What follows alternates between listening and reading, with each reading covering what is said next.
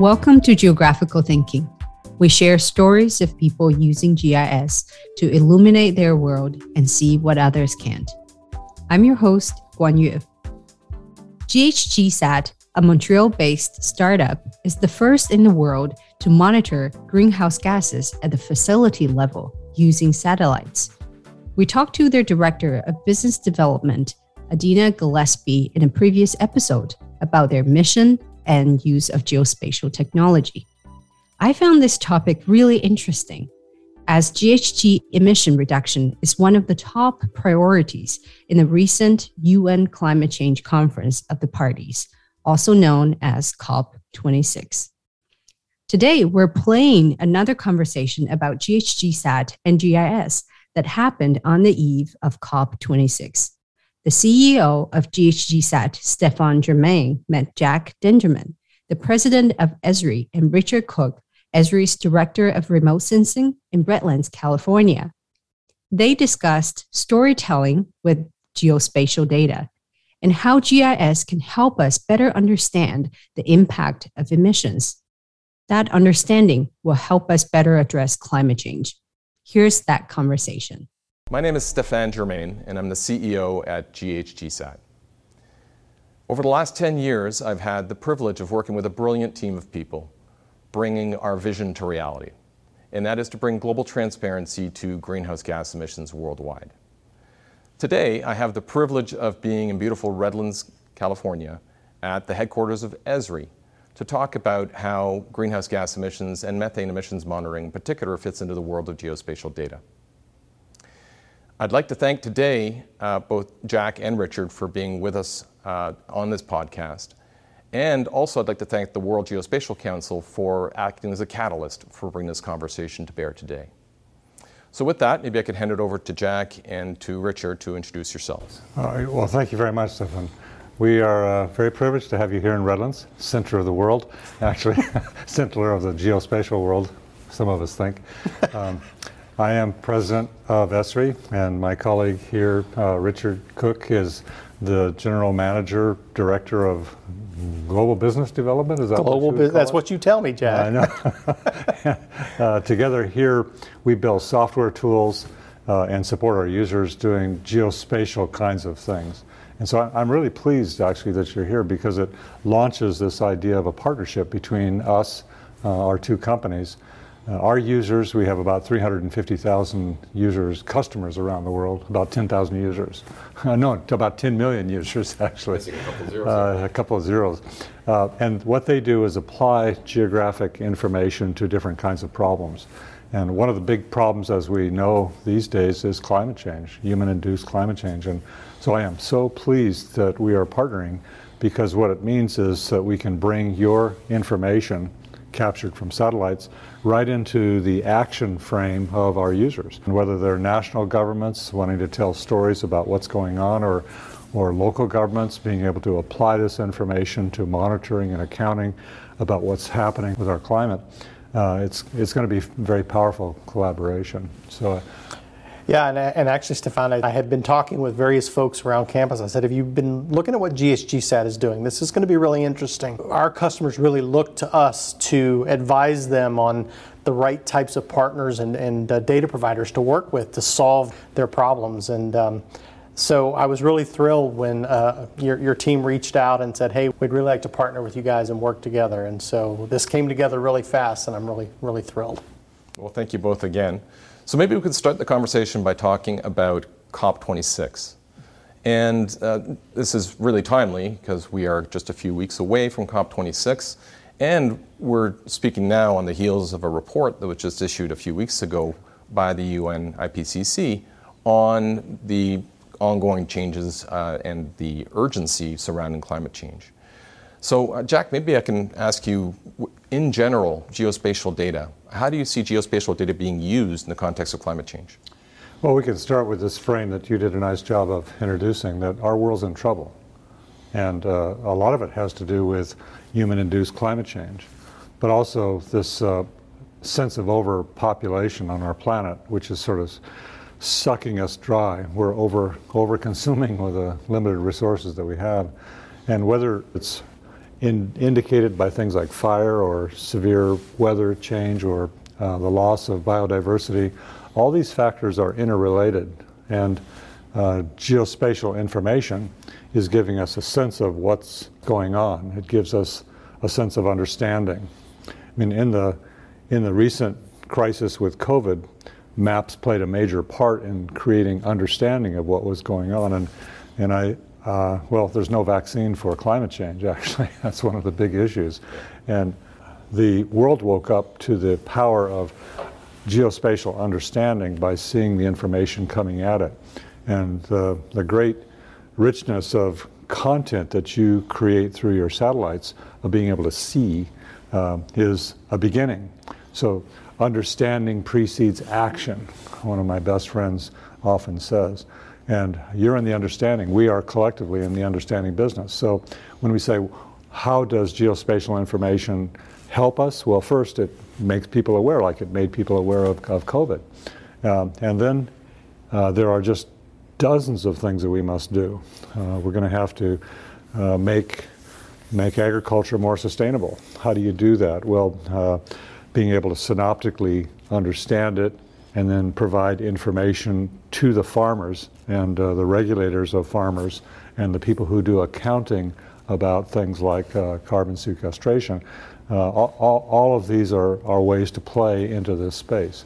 But in cities, same thing, creating greater efficiency, whether it's moving cars or moving vehicles or supply chains. All of these things are interrelated.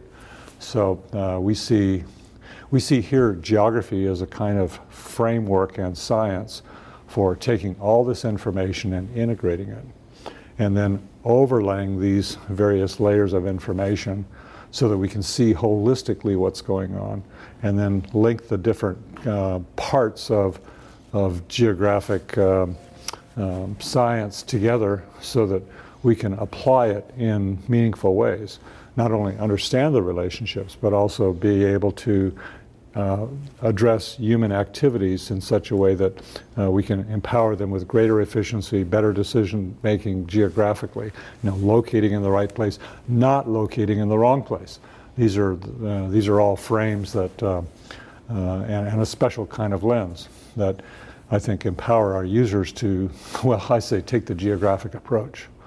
And the geographic approach is being able to assemble all this information, bring it together, and then holistically address problems, not just from an economic perspective, or not just from an environmental perspective, or not just a social perspective, but bring the different disciplines together, or the different organizations that are pertinent to a particular problem, and you overlay them. That's the word that I like to use. And a major set of overlays is the kind of framing of information that you deliver off of satellites.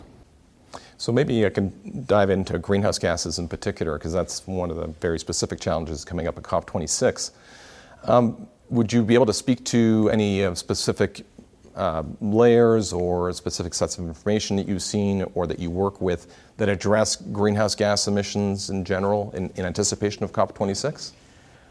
Well, I think you guys are really blazing a new trail here. In the satellite industry, we typically worked with optical and spectral and synthetic aperture radar sources, which give you a certain level of information, but it's still typically a two-dimensional kind of view of the planet and a view of the world.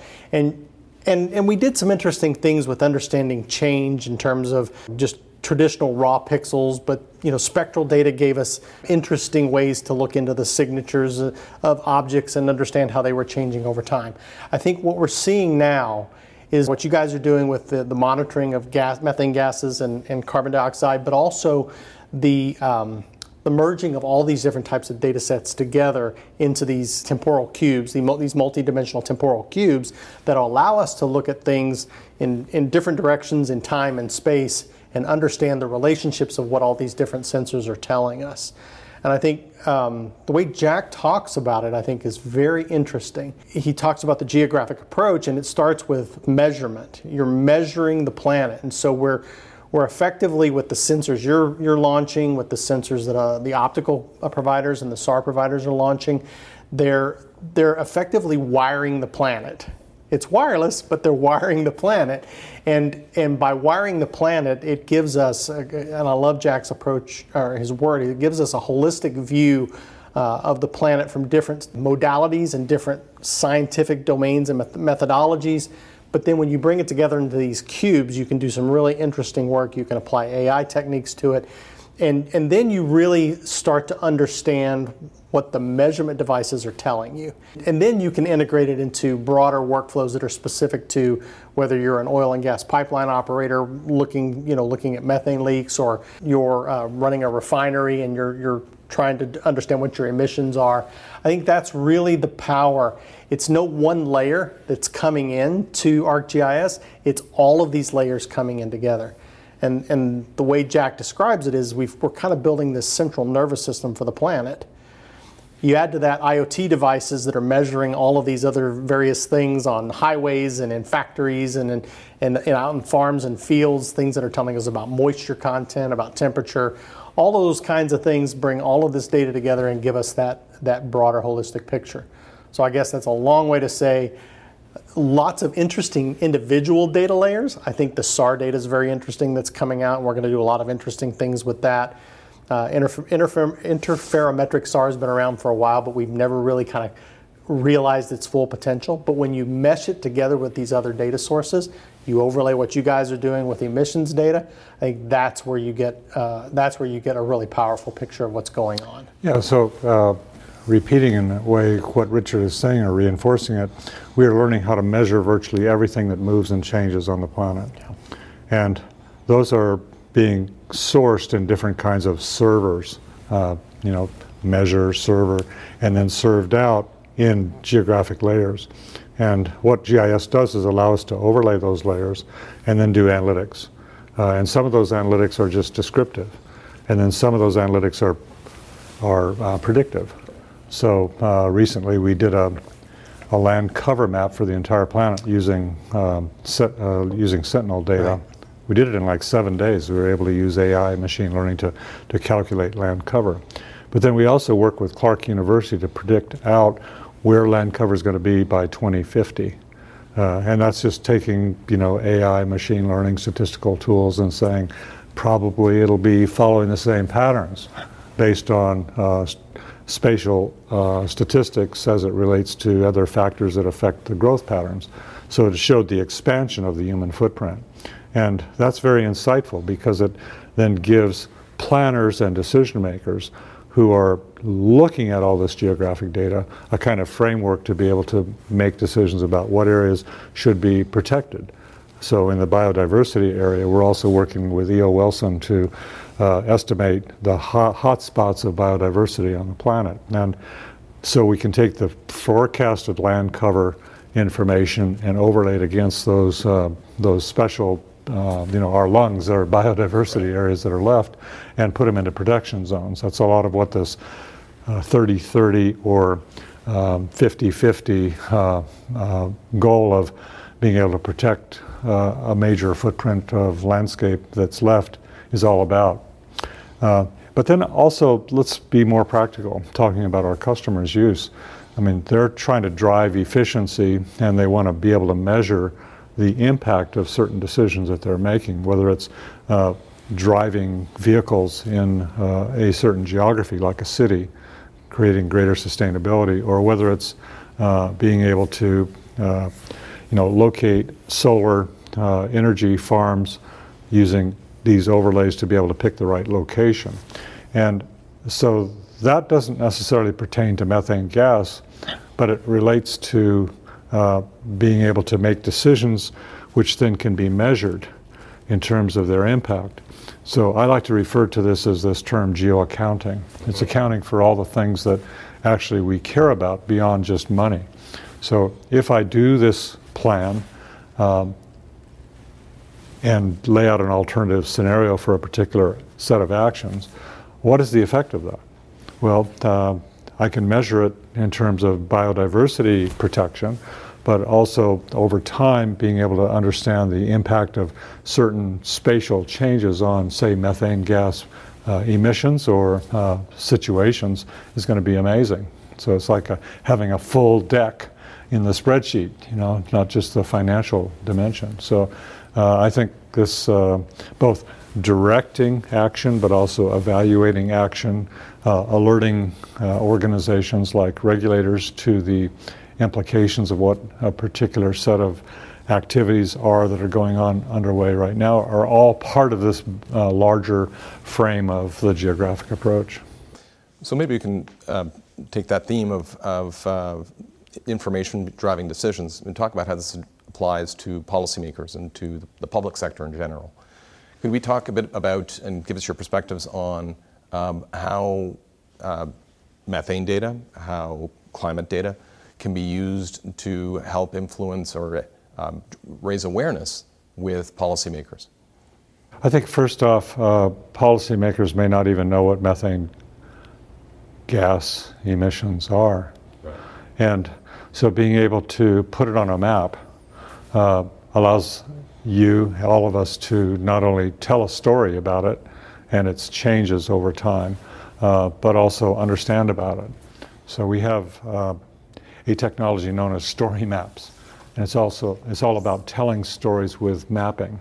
So people are not taught how to explain things very well, scientists particularly. And so storytelling is a frame of reference that National Geographic Society in the United States really knows quite well. They tell stories about elephants, they tell stories about what's happening in Nigeria or in on the moon. They're storytellers, and being able, and it's a art form of bringing spatial information together and pictures together with a story. And movie people know a lot about this, but so how do we convince people who are not technical, who are largely in these policy positions, about what's going on? You need to be able to tell great stories, and maps are a medium for doing that. And so it's not just what we call maps in the traditional sense, this is where Montreal is, this is where New York is, like that. It's really thematic maps that represent situations. And so the nervous system of the planet, as we sort of refer to it, is about measuring both locally and synoptically everything that moves and changes, and then making it available through the web as web services. And then with apps, letting these stories that emerge out of the single measurements and combinations of measurements tell stories that wake people up. And decision makers are not stupid, but they need to have things explained to them. And so the logical connection between our two companies is really powerful. The idea, you're in the measurement business, you want to disseminate that measurement in such a way that people can really understand it. So the visualization dimension of it and the ability to bring those visualizations into context, like on top of a topographic map, so people see the relationship between sources and results of emissions, for example, is going to be very powerful. So the simple ones are going to be the most powerful ones. It's just telling the story about methane and what it's doing and how it's changing.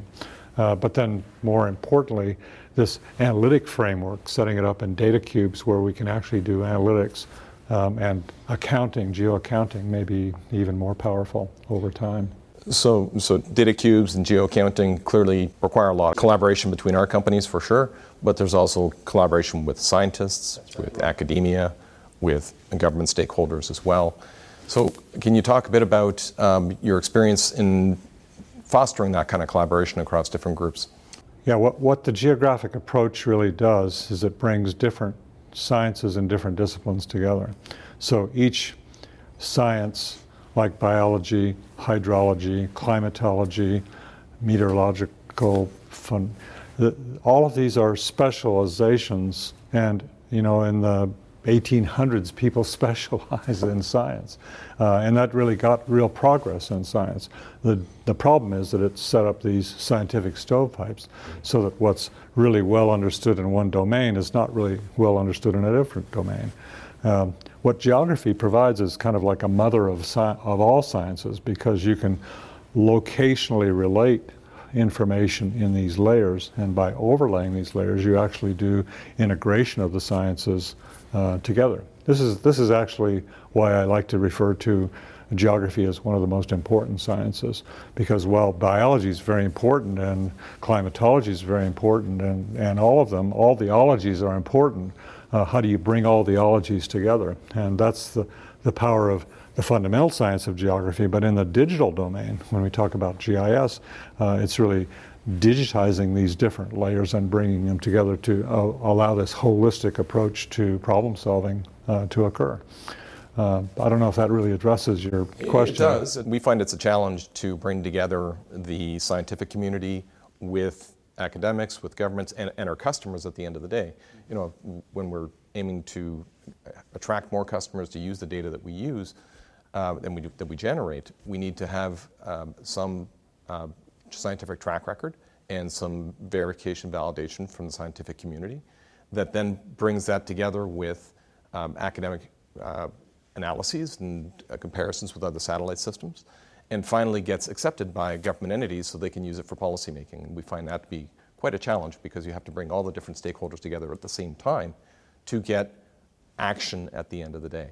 So many companies we found won't really act on new sources of data. Maybe you've had this experience with whether it's methane data or other data. Yeah, it's not always easy to get them all coming together at the same time to say, you want to use this now. It's urgent, it's available today. So how do you get people over that threshold? Well, as we were talking earlier, sometimes the first barrier you have to get over is them not wanting to know, right?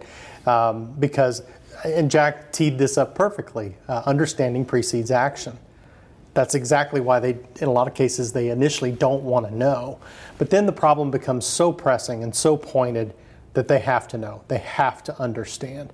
And I think practically, to your previous point of how we work with the science communities, I mean, we work very closely with researchers and academicians all over the world. I mean, we're in every major university that you can imagine. And but I think there's also things that we do practically, like we work with Microsoft and the Planetary Computer team up in the Seattle area, and we do grants to researchers who are trying to solve tough climate problems. So we'll grant them access to software. And actually, we've recently even deployed a lot of our software natively in Azure so it can be used as a SaaS. They don't even have to, they can literally just log into the Planetary Computer. They've got access to our software. We've worked with Microsoft to curate various open data sources to allow them to just natively use it right in there. And then we work with the group on Earth Observation, GEO, to hand out grants in collaboration with Microsoft to help these researchers get their work going.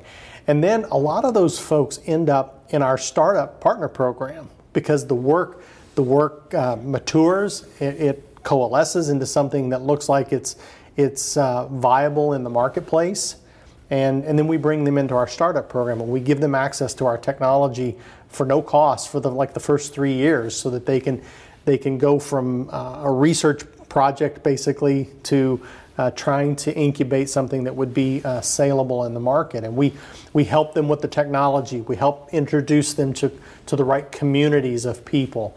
So we actually do a lot of things that we don't talk a lot about publicly, just investing in our time and our resources and our money to encourage folks to use geography as that unifying science to break down some of these stovepipes. Yeah, if we look back over the last 50 years, some of our first investments were building collaborations with universities. Mm-hmm. And what that did is affected geography as a science. So the technology began to co-evolve with the science of geography. And that in turn spilled over into the other sciences like geology or like climatology. So this co-evolution of tools where the academics gave us feedback about our tools as it affected the evolution of the fundamental science of understanding. This was a powerful thing. So I simply suggest that you need to, as you continue to introduce new sensors or even work with the sensors that you have, working closely with them to invent the science for its applications will be a very important step in your own company's evolution. One of the challenges we face is that climate change is urgent. And we have data that's available now that can help drive action now. How do you get that accepted? I think you've got to have partnerships with real users. I mean, all we are is tool builders. In a way, all you are is a measurement company. You know, that's sort of the reality. So how do you get acceptance that your measurements are very useful? It's only in the development of practical applications to it that really makes sense. So here's what I think there's a great opportunity for not you or us, but for our users to be able to use your information in crafting and building these solutions, whether it be large farming companies or forestry companies or the oil companies, the pipeline companies, that they will see and they will build these applications that actually apply and then demonstrate the value. And having a portfolio of these applications is going to be one of the most important things that your organization really has, because you can speak with authority about the value of it when you have applications that demonstrate it. So it's like a chicken and the egg in a way. It's one of the first things that actually brought our two companies together, is that we're looking for ways of disseminating our data to our customers. Right. We found a lot of our customers were already using Esri, of course. Right. And so we found that was the most natural medium through which to deliver our data to our customers. Right. And this leads to another discussion we were talking about earlier with regards to Fortune 500 companies now being very interested in trying to understand how to approach sustainability, how to approach climate data in their own ESG reporting to financial markets, or even just tracking metrics internally. Well, some of these methodologies have to be invented. Actually, I mean, you're asking me questions that I am struggling with because we don't have the applications of the integration of methane data ready off the shelf, Right. And so it's troubling. Like, well, how do I answer that question when it doesn't actually exist? But that's what makes it exciting as well, because there's an urgency to it and a need for it, right? So that's why I'm thrilled that we're working together to try to. Yeah. I think one of the rich areas is going to be number one, as I think back what we've been talking about. Number one, it's really showing people through visualization techniques, maps, what methane is all about, and then showing the relationship between that and other layers of information and what it means. So it gives contextual meaning to methane. And then we tie it back to very specific human activities and the release of methane, the causes for it, the sources for it. And our world is one. And people don't actually realize that they see it through the lens of economists or developers or foresters or water people or normal salespeople or whatever. They see the whole world through that lens. They don't see it as one interconnected organism. And the fact is that methane measurements are one way to understand some of the relationships that exist between this and that, between sources and the end result. And being able to tell so another set of applications that are going to be challenging and important for you is to tell the story. It's storytelling. And you didn't get a degree when you went to college in explaining things, right? No. It's really funny. You didn't even take a class in explaining things. Right. But this is so fundamental to the business of introducing new technologies and new data types in the scientific domain. You have to have that talent. And the power of visualization, the connection between your stuff and our stuff, will allow you to quickly tell that story and have people understand it. And then working with customers, it's not going to be you that make that application. Well, and maybe in some cases you do, but it'll be the users who take that information and they begin to experiment with it first in the academy, but then ultimately in regulatory agencies like the environmental agencies or organizations like large corporations that say, aha, I I'm emitting this stuff. What do I do? And I want to be able to subscribe to that service and be able to identify where it is and go after it, like the pipeline companies. It's amazing because today we're measuring literally millions of tons of methane on a regular basis. And just to translate that into practical terms, just think of millions of cars taken off the road every year. We're measuring that routinely in North America and around the world. And finding a way to even just let customers and policymakers know that we have that data, we can see emissions from these places, and this is stuff they can act on. There are solutions to this today. Well, even that it exists, because it's invisible. So what happens is the ability to take methane and visualize it allows us to move from the invisible to the visible. And be able to tell that story is going to be immensely important. Once people are aware that these millions of tons of methane are going out there, man, let's do something about it. So understanding it, telling the story, getting the explanation right precedes action, as Richard was saying. And then we have to have a whole list of things that are presumably relatively easy to do in organizations that are the emitters.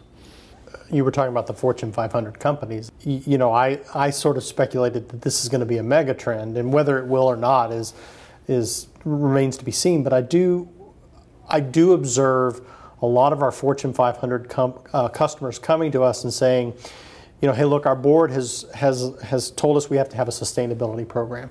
We have to join the race to zero. We have to be carbon neutral by 2030.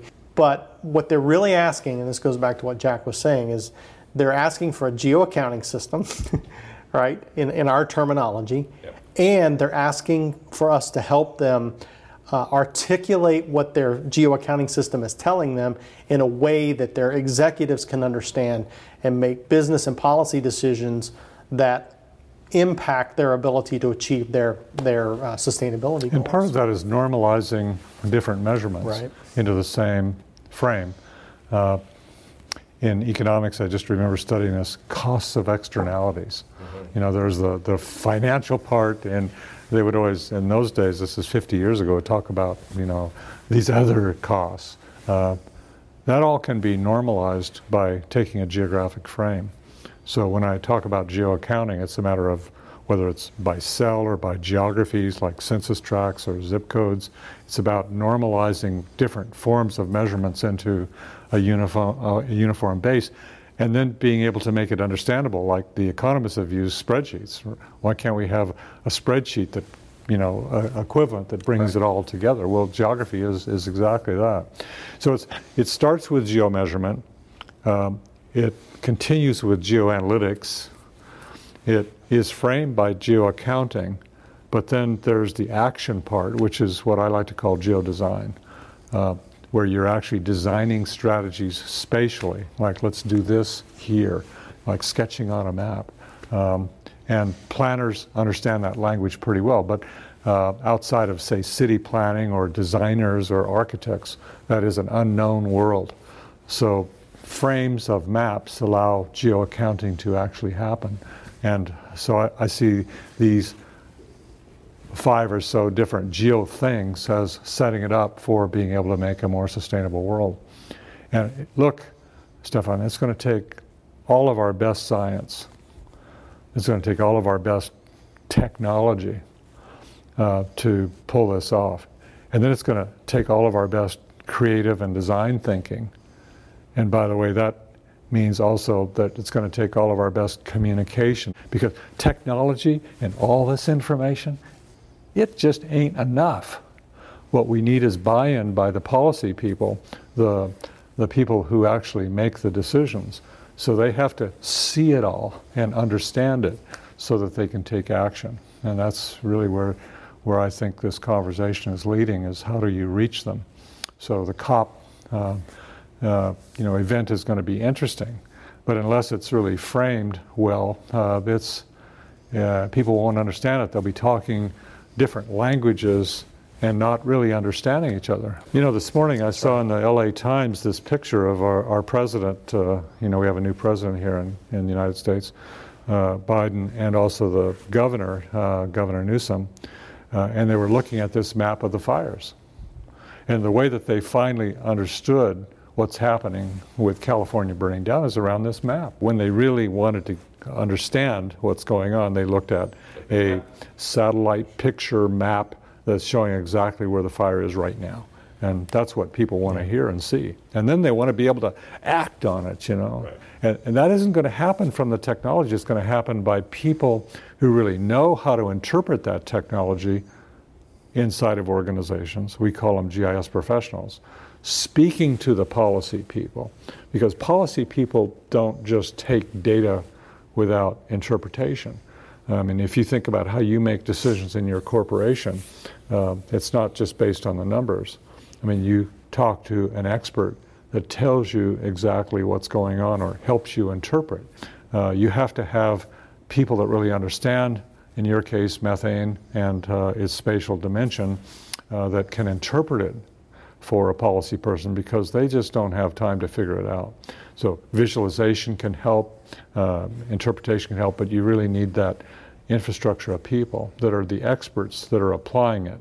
That's why, again, answering your question of a while ago, I think building up the academy with specialists who really know your tools, you know, either granting them your tools, working with them carefully, helping build the sort of authoritativeness of the science of which your technology is really generating is going to be important.